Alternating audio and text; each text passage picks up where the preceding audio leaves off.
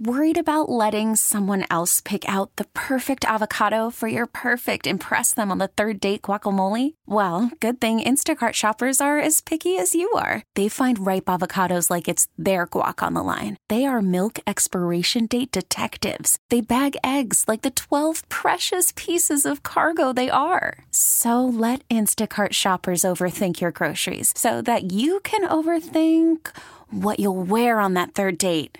Download the Instacart app to get free delivery on your first 3 orders while supplies last. Minimum $10 per order. Additional terms apply. This episode is brought to you by Progressive Insurance. Whether you love true crime or comedy, celebrity interviews or news, you call the shots on what's in your podcast queue. And guess what? Now you can call them on your auto insurance too with the Name Your Price tool from Progressive. It works just the way it sounds. You tell Progressive how much you want to pay for car insurance, and they'll show you coverage options that fit your budget. Get your quote today at Progressive.com to join the over 28 million drivers who trust Progressive. Progressive Casualty Insurance Company and Affiliates. Price and coverage match limited by state law. Good evening, everybody. How y'all doing? Oh, I'm ready for the weekend. I need to rest. I need to rest my poor voice. I was talking to a couple different people, and they were pointing out how, well, telemedicine is what I'm doing. And they're saying, listen, when you're seeing people, patients face-to-face in your office, you just talk normal volume, but doing things via FaceTime, Zoom, the phone, projecting, a lot of projecting, and then doing the radio. So I'm going to be giving myself silence for 2 days straight. I'm not going to be doing anything. I'm going to be turning my phone off. I'm going to be unavailable for 2 days, just going to rest. And as I always say, do self-care, joy, pleasure, and total rest. Kind of heal up because I'm getting exhausted and I got to do the work that I always tell everyone else to do. You got to push back on your accessibility, give people no's, set some boundaries, and just really kind of prioritize your mental and physical health. So I say that to inspire all of you and to model sometimes what that's got to look like. So for those that can do that, and to the best that you can do that, you got to do it. Strange times right now. Every time I turn on the news when I wake up in the morning, I say, now what? God bless. Still sending out love to everyone down in Texas. My heart hurts for the struggle that they've been going through for what feels now almost like weeks. But let's look at some interesting stuff going on in the news that's never dull. So this we reported on. We actually had... excuse me, my phone's freaking out. All right, so we had Ian Jenkins. He's a doctor down in San Diego, and he's part of a throuple. It's a 3-person relationship. All of them are in the relationship together, committed, and had him on. He was on Loveline, and we were talking about a book that he put out, talking about what it's like for the throuple to raise a child, which, this is an example of how love isn't just in twos. There's more than couples. And we're gonna have to get familiar with that legally, socially, where sometimes more than 2 people fall in love. Why would that not be the case? And everyone gets to have their love honored and validated. And the whole story was, this is what it's like being in this relationship and raising a child. And they've all been together for years and very happy. Good news. This came out days ago, and I've been waiting to report on this, that all 3 members of the gay throuple are now on their child's birth certificates, as it should be. All 3 are the father. People should not have to squeeze into laws and institutions. Institutions, laws, and norms should meet the needs of people and evolve as what we do and how our lives are lived evolve. And all 3 of them are the father. They shouldn't have to leave one out and only pick 2. I love that. So you could see the emotion. This is a quote. You could see the emotion on the judge's face when she agreed to let all 3 dads be named on the baby's birth certificate, which is a first in California. And I'm glad that this is setting a precedent because all 3 are together raising the child and all 3 should be on there. So congratulations to them and congratulations to all the families that are now going to be honored as well. And I hope it inspires people to just follow where their heart is. So that's the upside. Now let's look at some of the downside, because every time we make some gains with normalizing the rights of anyone who's marginalized and exploited, and hey, the LGBTQIA community is consistently marginalized and exploited. And here's another example. So many ads are out there now that are featuring same-sexed couples. So thankful for that, because there's going to be, people looking at that, and it's going to normalize, validate, and also just start important conversations. So conservatives, of course, always upset about something. They started a petition to ban an ad for a cream egg. I never understood how people eat those things. Those like chocolate eggs with the cream inside. Oh, gross. Nonetheless, it features a gay kiss. Y'all, why are we scared of kisses? Straight people kiss all the time on TV ads, commercials, and movies. No one's worried about that. Why can't other forms of love be shown and expressed? So, own your homophobia. I think I'd almost rather value if it just if people came forward and said that, right? And they try to make it all sorts of other things when they try to talk about why it's inappropriate. They don't just come forward and say that. But nonetheless, gay people exist, and they have a right to exist, and they have a right to demonstrate their love publicly and openly. So I love all the ads. I mean, we were talking about Doritos doing an ad, Hallmark movies. I mean, it's endless, and you can't stop that. You can't stop truth. So I'm happy that's happening. Also, sadly, we're seeing rates rise in domestic violence. That's why I keep telling everyone, we got to let things go. We got to turn down the volume to our responses to things and not amplify. Everything's feeling a little overwhelmed or hyper stressed. So I just say that, but more importantly, please look out for your loved ones and friends and support them. Not everyone has a safe space to go to get out of a domestic violence situation or something else that's problematic. So check in on your friends, call things out when you see it, offer resources and support. And if you are worried about something, call it out. That might be what saves a friend or loved one. They might be afraid to voice it or bring it forward. So we got to look out for each other. We are responsible for those around us, 100%. It's not just you worrying about your side of the street or your family. No, you are responsible for your neighbor and your friends and your family members. So if you see something, please step in and address it. We have to be doing that, because there's a lot of problematic things that are starting to happen, including if maybe you see a friend who's maybe starting a problematic relationship with drugs or alcohol during this time. Bring it up lovingly, non-accusatorily. How are you? How's that going? Let me, point out what you've noticed. We got to be looking out for each other. I want us to not come out of this as bruised up if we don't have to, right? All right, y'all, we got a great show planned for you. We're going to be spending the night talking about breakups. How do we get through them, and why are they so painful? Now, of course, this is relevant to anyone who's going to at some point get into a relationship or is currently in one. Even if it's not going to end, there's still a lot in that topic for everyone to learn something. And then, of course, we'll be doing some DM. So stick around. You're listening to Loveline with Dr. Chris on the new channel Q and radio.com. Alrighty, we're back and talking about breakups. Oh man, there's so much to this. And as we learn more about interpersonal neurobiology, we start to have a better understanding as to why breakups are so hard. They're so painful. I think sometimes they also get downplayed. People say, oh God, let it go, get over it. They weren't that good for you. Not understanding, again, that there's a literal neurobiological process that happens when we form a true attached relationship with someone. And then also what occurs when we exit a relationship. So what's really important to understand is that it's not just about the length of time that you've been with someone. And we will get to how to better handle and manage and get through a breakup. But that's the point. A breakup gets to be a breakthrough, and we'll get to that. But before we get there, I want people to understand what happens within a relationship. So we talk a lot, and you'll hear more, especially for people that are psychology junkies, you'll hear people talking about attachment theory. So attachment theory is pretty powerful, and there's a lot of really deep neuro research put into it. So I'm going to kind of give you the broad strokes. Based on our early relationships, it sets us up to have an internal working model as to what we can manage within relationships. We are set up for somewhat of a determined relational style. And also it helps impact the perspective we have on how safe and what we can expect from others within relationships. Now, it is not as deterministic as how our parents are and how they raise us impacts exactly how we'll be as an adult. I'm glad for that. There's a plasticity and a flexibility in that. Every relationship we're in will reinforce or weaken and undo what might have been set forth in our early relationships with our parents.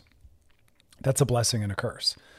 If we continually have really healthy, securely attached relationships, well, thank God we can heal. If we continually, though, have the opposite, it really does damage. You know how they say what doesn't kill you makes you stronger? That's not the truth in terms of psychology. What doesn't kill you leaves traumatic results and can negatively impact you for the rest of your life if you don't do the work. So remember, we have an internal working model that is not conscious, although can be made conscious when you're asked, well, what do you think about the idea of dating? How does it feel to date? Do you think dating is something that's safe, that feels good? What kind of hope do you hold? And you can hear when someone talks about, what they believe as they're getting on a dating app or what their thoughts about love, that's all determined by their early relationship with their parents, but also their relationship with friends and their relationships with social media and also the ones they've been in directly. And that's why I say over and over, please take seriously the impact you have on others when you're dating them or having any kind of romantic encounter with them, because you're either leaving them better off thinking, oh, wow, dating does feel good. Relationships are something that can be nourishing, or the opposite. You're reminding them, that's right, people aren't good. I can't trust people. Relationships aren't safe, blah, blah, blah, blah, blah. Take that seriously. And I get so frustrated when I hear people downplay the impact of engagements just on apps. Like, oh, don't take it seriously. It's just an app. No, take it seriously. That is a human being on the receiving end. Every human being deserves care, compassion, and empathy, always. Why do you not think that is necessary while on an app? Why is it okay to be dehumanizing and harsh and further traumatize someone using an app? Like you, the person saying that, shouldn't be on an app. You are unsafe to be engaged with because you don't take seriously the responsibility of your impact on other people. That's a red flag. Please take these things seriously. I want us to have more care and compassion. So remember, we can change and heal and improve whatever might have happened in our past. It's not as deterministic as people used to think it is, right? There's so many important factors. And that's why I talk to people about, the way their friends talk about love, sex, and dating, and the way the media they watch does, because we internalize all of that. When we're watching these shows, right, that support really bad behaviors, we're internalizing that. If we're following social media where people are enacting in really problematic forms of dating and toxic monogamy and poor boundaries, it normalizes that. I want us to normalize care and compassion. I want us to normalize really ethically dating, where we care about how we impact others and we don't ghost. We let people know that we're no longer interested. And if we're interested, we show signs of interest and we take seriously the responsibility of bringing someone into our lives and us being brought into their life. And that's why I say over and over, take it seriously. When someone brings you into their life, what are you bringing in? Have you done the healing work that's necessary? Do you have a lot of work to do? So when we go through the early stages of dating, what we're trying to do is attach, usually. And what that means is our brains literally wire together. Our nervous systems wire together. We are separated only by skin. Our brain is a social organ developed and maintained through socialization of all kinds. And so when we develop a romantic relationship, we're using what we call attachment-based behaviors to attach. And that's what comes with affection and time together and closeness. Now, the two most important parts of forming a truly healthy, attached, secure relationship, those are all synonymous words: secure, healthy, attached. So I'm going to use those words interchangeably. The two main components are being consistent and reliable. If you want to form a secure, healthy, attached relationship with someone, you need to be consistent and reliable, and vice versa. If someone is not being consistent or reliable with you, it's either A, they are not securely attached in their dating relational style, or B, they don't want that with you. They want something more casual, something more avoidant. So it's important to realize, what is this person capable of and what do they want? And that is often shown by whether or not they're engaging in consistent and reliable behavior. And dating shouldn't be about crying and fighting and demanding that they're more consistent or reliable. It should be about realizing that they're not, they don't want to be, or they can't be, and then moving on, because that person just isn't compatible for you, unfortunately. No matter how hot you think they are, no matter how great you think it'd be to be with them, it's important to realize and look at who this person is. A lot of people spend their time trying to change and battle and make this person want something else or be something else. We shouldn't do that. If the person wants to try to learn secure, earned attachment, that's great. They can practice more reliability and consistency. But it's really about assessing who this person is and looking at what's possible and what it would be like to be with them. All right, we got to take a break. When we come back, we're going to talk more about the science of relationships, but more importantly about breakups, and we'll be getting to how do we best get through them. It's one of the more painful things we'll go through, truly. All right, you're listening to Loveline with Dr. Chris on the new channel Q and radio.com. All right, we're back talking about few topics that intertwine. We're talking about breakups, but before we really dive into how do we get through a breakup, we're kind of talking about the concept of why breakups are so difficult, and we're exploring what occurs when we form a true connected, attached relationship. Now remember, like all the topics I bring up on Loveline, they're always translatable into other situations or scenarios. And what I mean by that is when we're talking about ways to get through a breakup, we are also talking about ways to grieve and mourn the loss and get through various relational losses when someone maybe passes or leaves us or whatever it is. So these are very generalizable skills. And it all applies to all relationships, whether they're romantic or not. Although we're specifically looking at the romantic ones. And we're talking about how everyone has a different relational style. And it's based on what we're calling attachment theory. And that's something that's initially rooted in our early relationships with our parents. But that's not it. And that's a good thing. It's a good thing and a bad thing. It's a good thing because every relationship that comes after that can heal us. Or the bad thing is it can continue to reinforce.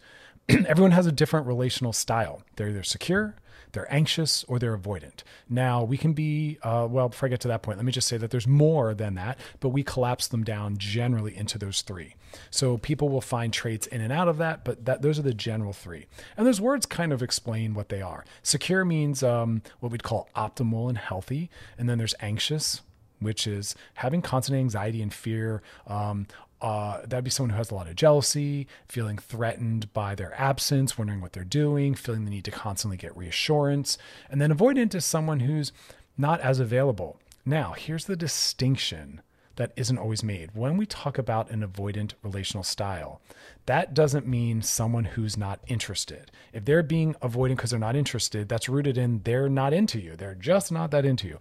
When I say avoidant in the context of people being secure, anxious, or avoidant, I'm talking about they are interested. They just relate in an avoidant way. They lean out versus leaning in. But if you ask them if they were interested in that person they're dating, they'd say absolutely. But yet they're not the type that's calling you every day, that's building a lot of intimacy or a lot of closeness, because the way that they've been socialized and the relationships that they've been a part of, it has created a dynamic in which it's made them a little avoidant. They haven't always been healthy or safe or secure. And so they lean out a little bit, but they are interested, but it doesn't always feel that way. That is different than someone who's just not that interested and they're acting appropriately because they're not interested and should not act any different because they're not interested. And the other person needs to realize they're not that interested. That's different, right?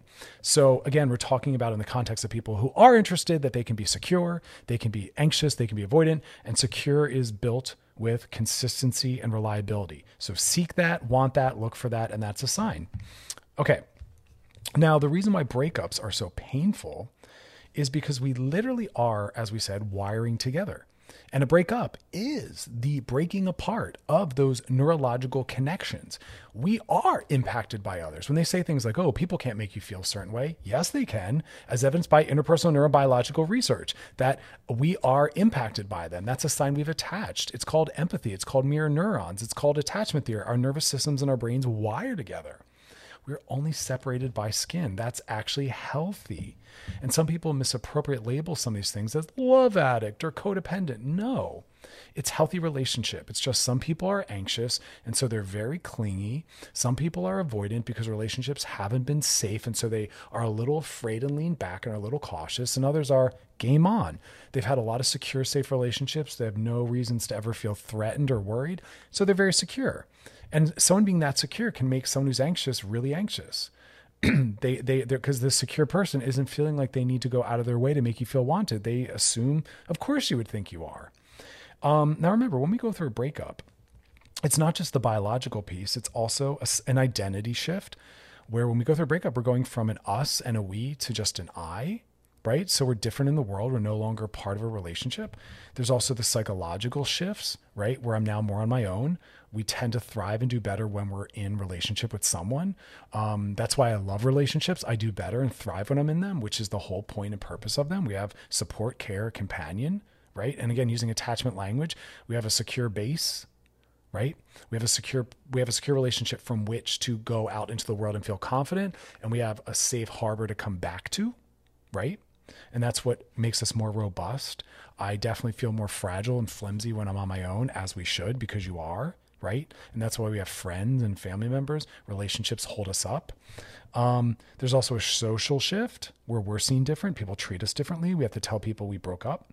And then as we're talked about extensively, the biological piece. So a breakup is not just, oh, get over it, that person's gone. No, we have to go through the identity change of now we're single. We have to go the psychological work of we've lost a support, someone to go off into the world and do things with, someone to mirror back our worth and desirability. We've lost some of the socialization because we went out into the world and did things together and maybe had mutual interests. And then the biological shift. My nervous system and my brain are now separating away from this person, right? And also there's the psychological piece of the future. I had a dream that I thought we were working towards, and now that whole dream has been disrupted. I now can't count on getting married this year or buying that home together or whatever it is we did. Maybe all the trips we had planned are canceled, or all the things we hoped for are now in question. So that's a lot of shift and change. And that's why breakups are so hard. We're going to take a break. And we're going to slide into some DMs, but when we come back afterwards, we're going to talk about how to best get through a breakup. So stick around for that. You're listening to Loveline with Dr. Chris on the new channel Q and radio.com. All right, y'all, we are back, and hope you've been enjoying our week-long programming special to raise awareness of discrimination against Black transgender women. That's right, the series in partnership with Project Fierce, which is set up by transgender rights advocate and actress Angelica Ross, along with music producer Anthony Preston of A2 Music Productions. To commemorate Black History Month, we've been all week long trying to start conversations and raise awareness, like I said, about the violence, oppression against transgender women, Black transgender women especially. They're the highest rates of violence and oppression and also murder. It's heartbreaking. There's a lot we can do. We've been covering that all week. So I hope you all have been enjoying that. And as always, it is time now to slide into those DMs. Sliding into the DMs. All right. Right, this one. Here we go. Hey, Dr. Chris. I got into a huge argument with my mom because I felt like she wasn't defending me. Interesting. We went to our relative's house, and the relative said a negative comment about my social media and how I changed my hair and my wardrobe.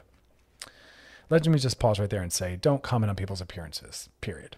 Like, no one needs to know your thoughts about them changing their hair or the wardrobe. Seriously, they don't. Because usually when we're saying that, we're saying we don't like it, we want you to change back. But like, we're not doing it for you. And we don't need to know that you don't like it. I even say that about some of my posts. If you don't like some things I'm posting, keep swiping. You don't have to weigh in on everything critically. Like, my God. And please don't think that it's a sign of mental health to say, I speak what's on my mind. I just tell it like it is. That's actually not mentally healthy. Have a filter. Mental health is understanding the impact you're having on other people. Mental health is being regulated enough to have boundaries and not just spout out criticism. You know what I mean? So like, reel that in, because what happens is you make yourself unsafe to be around. And I hope you don't want people to stop being around you because you don't have boundaries. It's about boundarylessness and also a lack of compassion.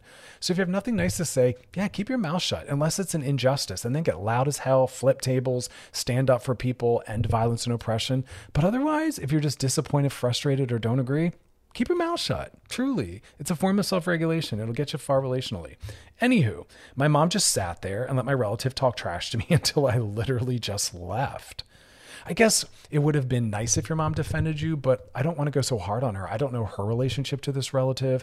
I don't know what else is going on in your mom's day. And it's not your mom's job to do that. It would have been nice. And you can lovingly say like, hey, this is what I want you to say. Hey, it kind of bummed me out. I was hoping you would have stepped in. Can we talk about why you didn't? Or can I ask you in the future to step in? Like, it doesn't have to be a relational ruiner. Like, just go with some curiosity. Like, you were disappointed, but no injustice occurred, right?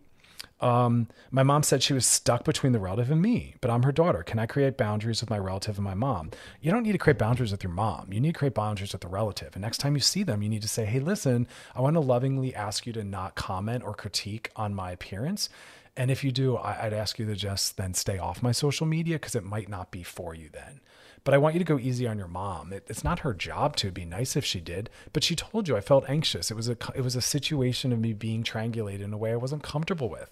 That's her boundary. You have to honor your mom's boundary. She's saying I'm not getting involved. So that's about your boundaries. You have to honor your mom's boundary. You don't have the best boundaries with your mom, right?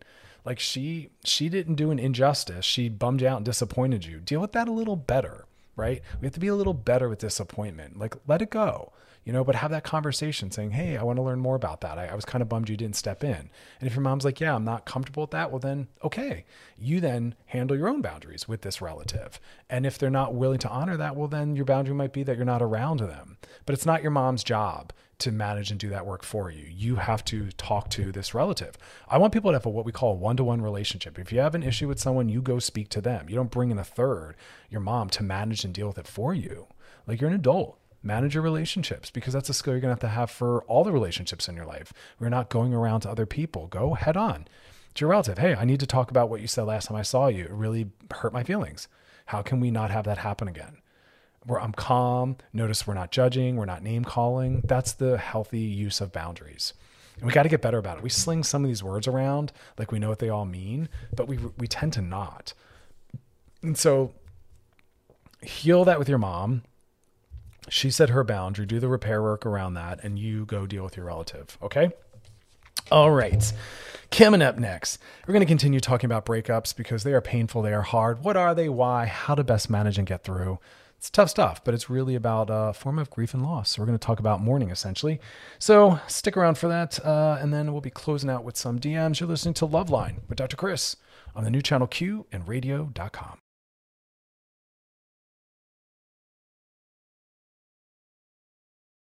All right, we're back, and we're spending tonight's show talking about breakups. There's so much to it, and that's why I'm glad we're spending the night talking about it, because I think a lot of people really reduce it down to, oh, well, you were dating someone, you were married, and it ended. Get over it, move on, there's more ahead. Sure, maybe, but I also want people to understand the social, psychological, and biological impacts of what they've just had removed or stepped away from. It is a big deal, because of all those different layers and levels that now are being challenged, dismantled, disrupted, and it leaves us with a lot of lack. Well, who am I now? Because a lot of people got very confident in being part of that relationship or part of that marriage. Well, who am I now as a single person? And there's a beauty in that, but that beauty comes after. First, we have to mourn the loss. And, we misuse the stages of grief and loss. That was never written for the grieving person, for the person who's lost someone or something. That was written about people that were dying. And so it's not about people who are, again, going through a loss. It's quite the opposite. And so that needs to be corrected. And also the understanding that there aren't necessary stages. Those are some possible stages for people that are dying. And yes, some people that go through grief and loss will experience some of that, but it's not necessary to go through all of that. Those stages are not ones that we will go through in that order. It is not a straight line of, oh, we've gotten through that, now we're getting through that. No, it's circular. Some of them will stay in longer. Some of them will never encounter. There's no right way to mourn or grieve a loss. And a breakup is a loss of, again, your social identity, a loss of the psychology of partnership, and a loss of the biological connection that we had. There's a lot in there, and there's a lot more. There's financial loss. Who are you financially without the support of that person, right? The dreams change. There's a lot in there. It's not as simple and as easy as just go through those stages and you'll be fine. Now, it's also interesting about mourning or grieving the loss of a relationship is it's what we call an ambiguous loss, because the person isn't gone. They're just not any longer part of a relationship with you. They haven't died. They haven't gone missing. They're no longer with you. And that's what we call an ambiguous loss, because it's a loss without some finality, and it's a loss often without closure. But more importantly, because few of us get closure. Closure is this myth. You don't need closure. And a lot of people trying to get closure is, sadly, I have to say this, it's hard to hear. Sometimes it's not them honoring the boundary that the other person has set. If someone's broken up with you and moved on, you have to honor that. That's a boundary. And to continue to reach out, demanding explanation or closure is not appropriate or fair, and you're not honoring boundaries. That becomes work you have to do on your own. I wish when someone ended a relationship or broke up with us that they would let us know maybe why. But at the same time, I don't know that that's necessary, because that doesn't mean that that would matter for your next relationship. And if we've chosen to break up with someone, that doesn't mean that we don't also grieve or mourn that loss. Because in healthy relationships, we leave when we realize it's not working. It's not always us leaving because something bad happened or that person's a bad person. And that's why we talk a lot about being friends with our exes and leaving lovingly. Leave when you realize it's not working. Don't wait for something heinous to happen and you hate each other. And so even breaking up with someone is to go through the stages of grieving and loss. And you have a right to that. And it will take as long as it takes. Don't let anyone take that away from you. But without that closure and the fact that they're still in existence, ambiguous loss is about someone being gone, but still being here. Because we're aware that they're here. We might still see them. Maybe we do actively still see them. They're not absolutely gone, but they're not absolutely here either. And so there's still a psychological presence or a physical presence, right? And that makes it really, really, really hard. And so we have to learn resilience and healthy adaptations based on that, right?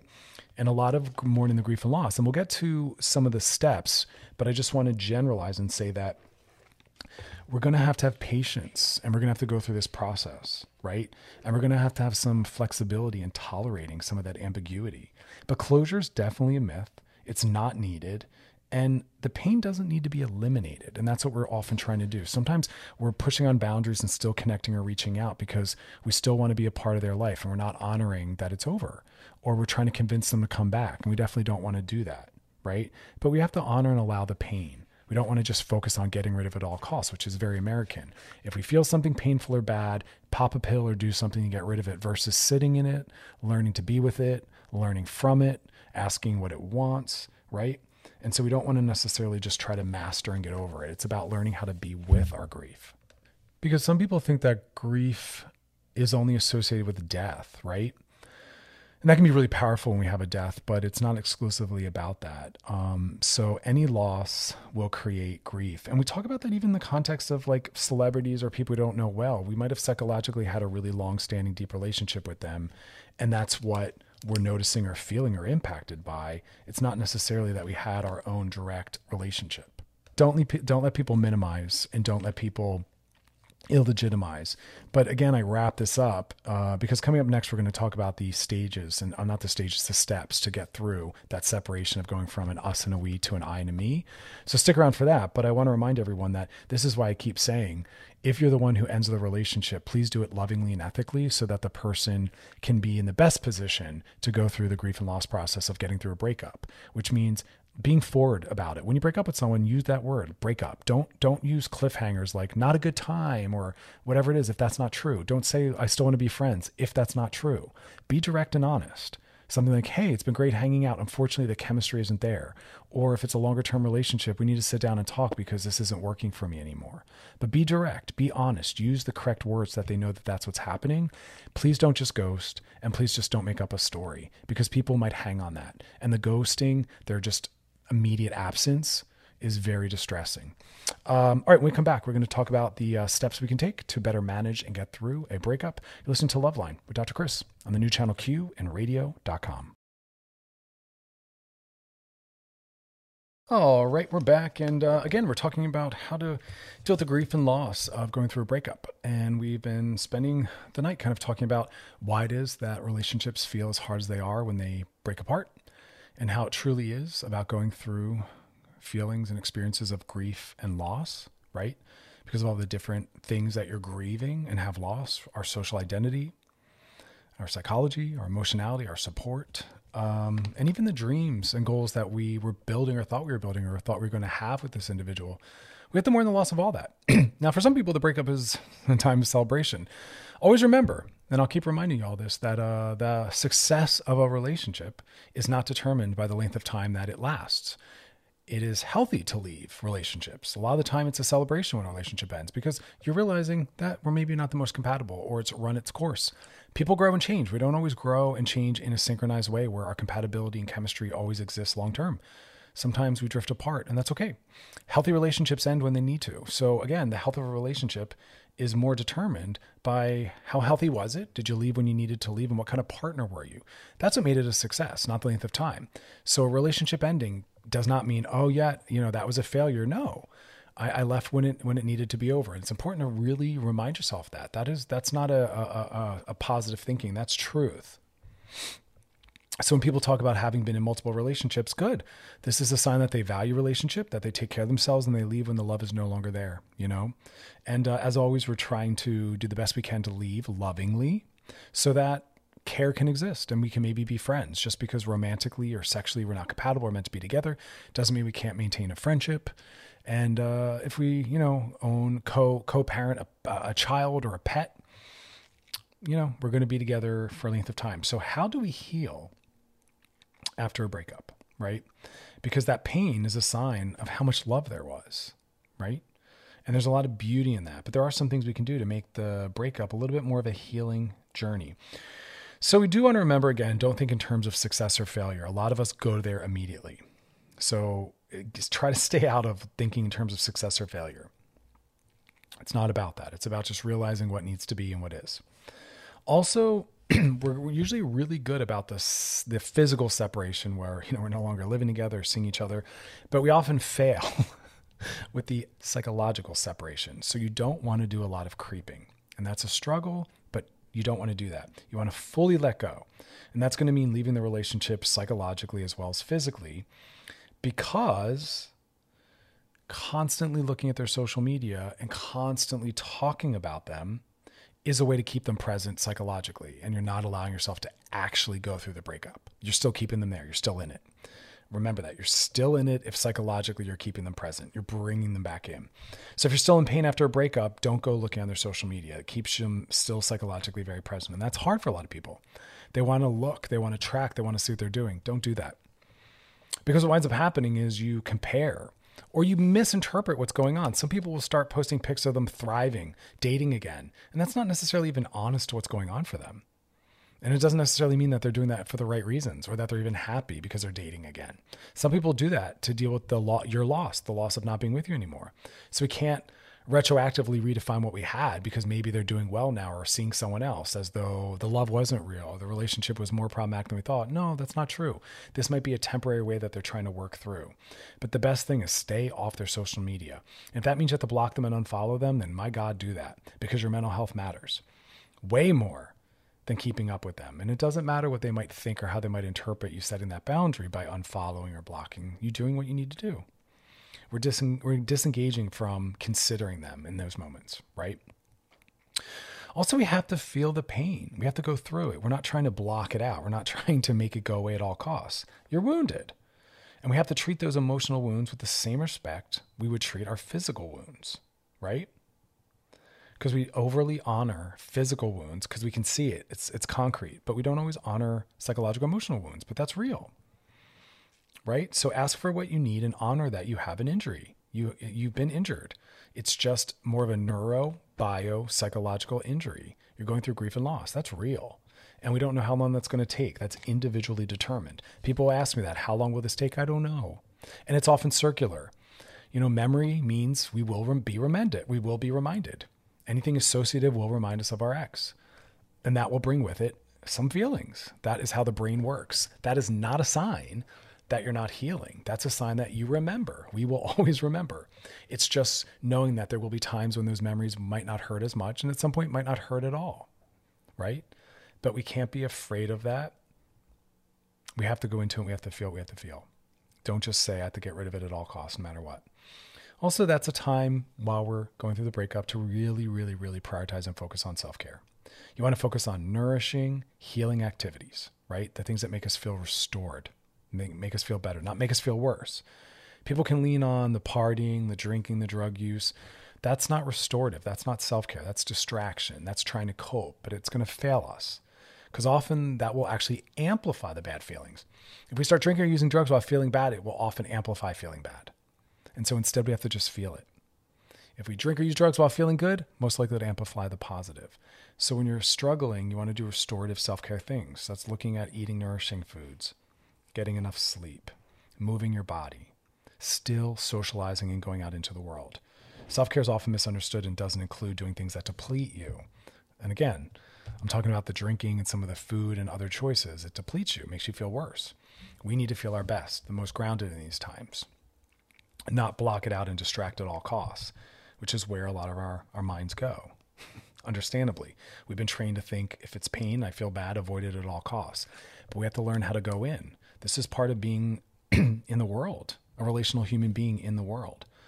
So we have to get more familiar with this because, again, this is the work that comes from being in all relationships that might leave us. Friendships end, right? Relationships because of people we were with due to a job, right? So we have to get familiar with this. We're going to take a break. And when we come back, we're going to keep talking about what are the keys to healing after a breakup.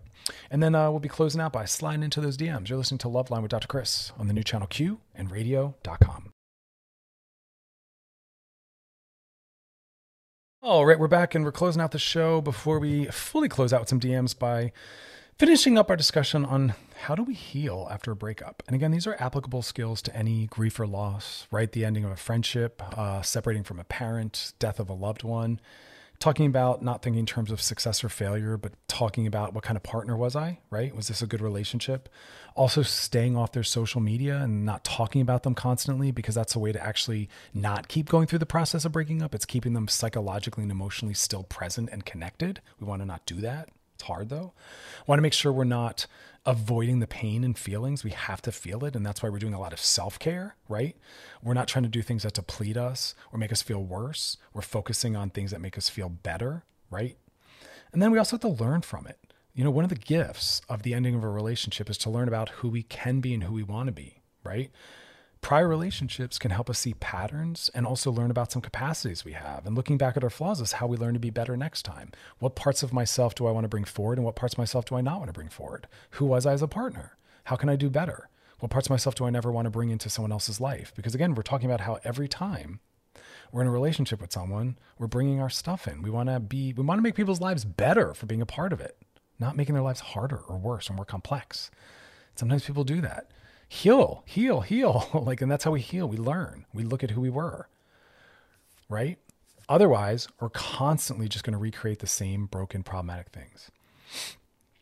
Another really important step to heal from a breakup is not bashing your ex or letting your friends bash your ex. That's what people think maybe we need to hear, them talk smack. But that's not honest. Sometimes it is. Sometimes we do need to hear that. But I'm assuming it's healthy adults that were in a healthy relationship. We realized it wasn't going to work anymore and we lovingly ended. I know it's a high assumption for a lot of you. We don't tend to date from our maturity or end relationships from our maturity. I have to assume and expect that. It's my job to keep the bar high for all of y'all. So we don't want to talk smack on our exes because not only is that a way to keep bringing them in, we're having a great day. Someone brings up our ex or we do. Now we're back in the relationship and we're feeling bad. That's not the goal. But endless conversations about how crappy or shitty keeps us trapped in feeling bad. Also, we want to leave our hurt feelings off social media. Stop blasting them. Because not only will this not help you heal or help you move forward, it markets you as someone who can't handle their hurt feelings. It's a red flag for other people. You're showing them, I'll do this to you if you let me down or hurt me. I don't manage my feelings well. I'm dysregulated. That's not good. Now, also, this whole idea of how much time we need to wait before we start dating or having sex again isn't honest or real. The length of time, okay, between the past or prior relationship and a new one doesn't determine its health or sustainability. There is no promised length of time that will make it better. Okay? Studies show over and over that getting right back into a new relationship can sometimes be good for our self-worth and self-esteem and remind us that we have options and that we are desirable. It can be healing and good for us to see that. Okay? There's no magical length of time that promises what the next relationship will be like. What does is if we help work on ourselves and we have more awareness of who we want to be and who we don't want to be by learning from the past, really taking that inventory. Because we do want to hold space for a future relationship. There's more to come, most likely, right?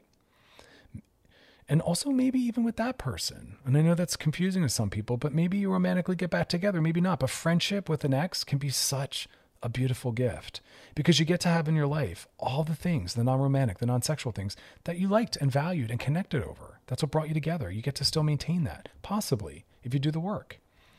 It's a sign of health to be friends with our exes. We tend to see it as opposite. We tend to be threatened by that, right? Or confused. But it means that the person honors relationality, but also it says that they leave lovingly, right? They're not toxic. And that's what we want to look for. One of the most important things we can ask or find out about when we're trying to get to know someone new is, how did their last relationship end? You can ask that. Are they still friends with their ex? Listen to the way they talk about their ex or how it ended. Well, it's what they're going to probably do to you. How healthy are they? Assess them based on that. Truly. It's a huge one that tells us a lot. I love asking that. And if they're like, oh, well, it's a good person, but wasn't right for me. If I saw them, I'd be happy and hope they're doing well. That's a good sign. But if it's a lot of crap talk and a lot of blaming and a lot of anger and a lot of hateful things, it's like, yikes. Why did you stay in it that long? Why'd you let it get that bad? Why did you do what you did? Why are you still holding on? It's a lot of red flags. We learn a lot by asking about prior relationships. I know. It's a tough one. And then finally, just because you're hurt, or you're let down, or you're feeling bad, that doesn't excuse your bad behavior. And no matter what your partner did or said, what you do, you are held accountable to. And it doesn't make it okay because they might have done or said something bad or problematic. You want to lovingly leave and work your way out, just like you worked your way in, lovingly, right? You got to take care of yourself. Bring in new people, new experiences. That's often how we get through the loss of something, is stepping into new novel things, deciding who we want to be next. What do we now have space for, right? Getting back out and staying out in the world, continuing to participate, letting the pain be there, letting the memories be reminded, letting the feelings be attached, but we keep moving forward, knowing that there's a lot ahead, identifying and focusing on other important areas of our life, maybe that had gotten ignored. And again, more importantly, deciding who we're going to be next. What do I want to remember to not do again? And therapy can help with that, all of that, All right, y'all, that is how to heal and get through a breakup. I know it's tough. It's one of the hardest things some of us will have to go through. Coming up next, going to be doing some DMs. So if you got a DM for us, drop them in our Loveline DMs. We'll be back. You're listening to Loveline with Dr. Chris on the new channel Q and radio.com. Alrighty, ready. We're back. It's time to slide into those DMs. Sliding into the DMs. This one says, hey, Dr. Chris, my name is Alexis. I've kind of been thinking about how my high school years went. Oh, that's not always good. School's a tough time. School's a tough institution to have to survive in. Not a lot of people feel empowered over at school, and school tends to be very punitive. And I realized that I wasn't necessarily a nice person to be around. Bam. Go kind on yourself, though. When we look back, you were going through your own struggles. I'm glad you're able to acknowledge that you might not have been very kind, but what else? What was going on for you, that maybe had you feeling or acting that way? I'm 21 now, and I wanted to ask you if you think it's worth reaching back out to people and apologize, or should I let it go? God, it's a good question. And I like where your thinking's at. And it really depends, because a couple things. Everyone else was a child as well. When we're in high school, we're all kids. Doesn't mean anyone's behavior is acceptable. We're not letting people off the hook. But I can think back to my high school years, things I've done and things people did to me. And they're adults now. And I realize a lot of them wouldn't do that now. And they wouldn't be okay with what they've done. And that's enough for me, right? Knowing that they're better and that I'm better. And sometimes that's got to be our healing. It's just being better, not enacting that now on someone else. And that with that, we let it go. And this comes up with people even in recovery that do 12 steps when it's about making amends. We don't make amends when it might disrupt someone else's life or even make ours harder. The purpose is healing for us and them. I mean, we're essentially doing it for our own healing. That is what the steps are about, our own sobriety. But then it's also about the others, but not to the detriment of harming someone. And some people in the program, their healing is just knowing what they did and never doing it again and being better, and that's enough. And so I don't know they want to go back and disrupt their lives. They might not even remember it or relate to it or even care. We've moved on. And I think maybe it's better moving on. Just be better. Because again, to go back and to call it out and open it up, these people might not have that kind of relationship with you anymore. They have other important things going on in their lives. It could be very odd to them or disruptive. I know I don't need to hear from anyone from high school or college apologizing. I've moved on. I've forgiven people. I know that we were young. We were stupid. We did the best we could, Accountability can be meaningful, though. I'm not disregarding that. Trauma-informed is that a lot of people need accountability to move on, but we never know who they might be. So I don't know what you mean to what extent by not the nicest. If you really deeply did truly harm someone, then yes, maybe reach out and take accountability. That might be the healing they need as a victim. But if you're talking about the normative problemness that is just being a kid in high school, let it go, move on, and just be better. I like the healing I'm hearing and you just reflecting back and holding yourself accountable. Like, that's pretty powerful. A lot of people don't, but just move forward in your life and be better. I mean, that's what we have to often do. I say that even about relationships. When we look back at the ones we've been in, we can learn about who we were, who we want to be again, who we don't want to be again, what parts of ourselves we want to never open up to, what parts of ourselves we want to live from, what do we want to bring forward. And that's the healing. That's the transformation. So I like the consciousness. I like your self-reflection, but most likely it's been forgotten. Again, I'm assuming it's the lower level stuff. God knows though. And just let it be. Yeah. Because I know I work with some people where people down the road have circled back and it actually was something they weren't welcoming or weren't wanting, you know? Yeah. Because a lot of us don't have relationships with these people anymore. And some people actually have re-narrated their history, and you might be disrupting that, where some people moved on and they've kind of buried it and they like it that way and they don't want to open it up and remember, and they like who they are now and they're feeling really good and confident now. And you'd be forcing and bringing them back to a time that maybe wasn't great for them. You know, it's really hard to know what that stuff meant for someone, what history meant for someone, what high school might have meant for someone. And so be cautious about that. Some people have been good about forgetting, and that's been part of their journey. Not everyone wants to remember or open things up, you know. For some people, that's how they've gotten through the trauma. I know it's counterintuitive to what some people think trauma work is, but sometimes it is about moving forward and building a bigger life and just managing triggers and memories, you know. It depends on the person, depends on the situation. But again, most importantly, I like that you're being self-reflective. More people need more of that, you know. A lot of people just push forward being the same person, reenacting the same problematic stuff. So good on you. All right, y'all, that is our show. If you want to check out past episodes, you can do so by going to wearechannelq.com, scroll down, look for my little face, click on it. Past episodes will be there. And again, if you have a question for us, please drop it in our DMs on our Loveline IG page, and producer Alex will get it to me and I will answer your DM on the show. Otherwise, please focus your weekend on self-care, tons of joy and pleasure, tons of rest, and we'll see you on Monday. As always, thanks for hanging out, and you enjoy the rest of your night.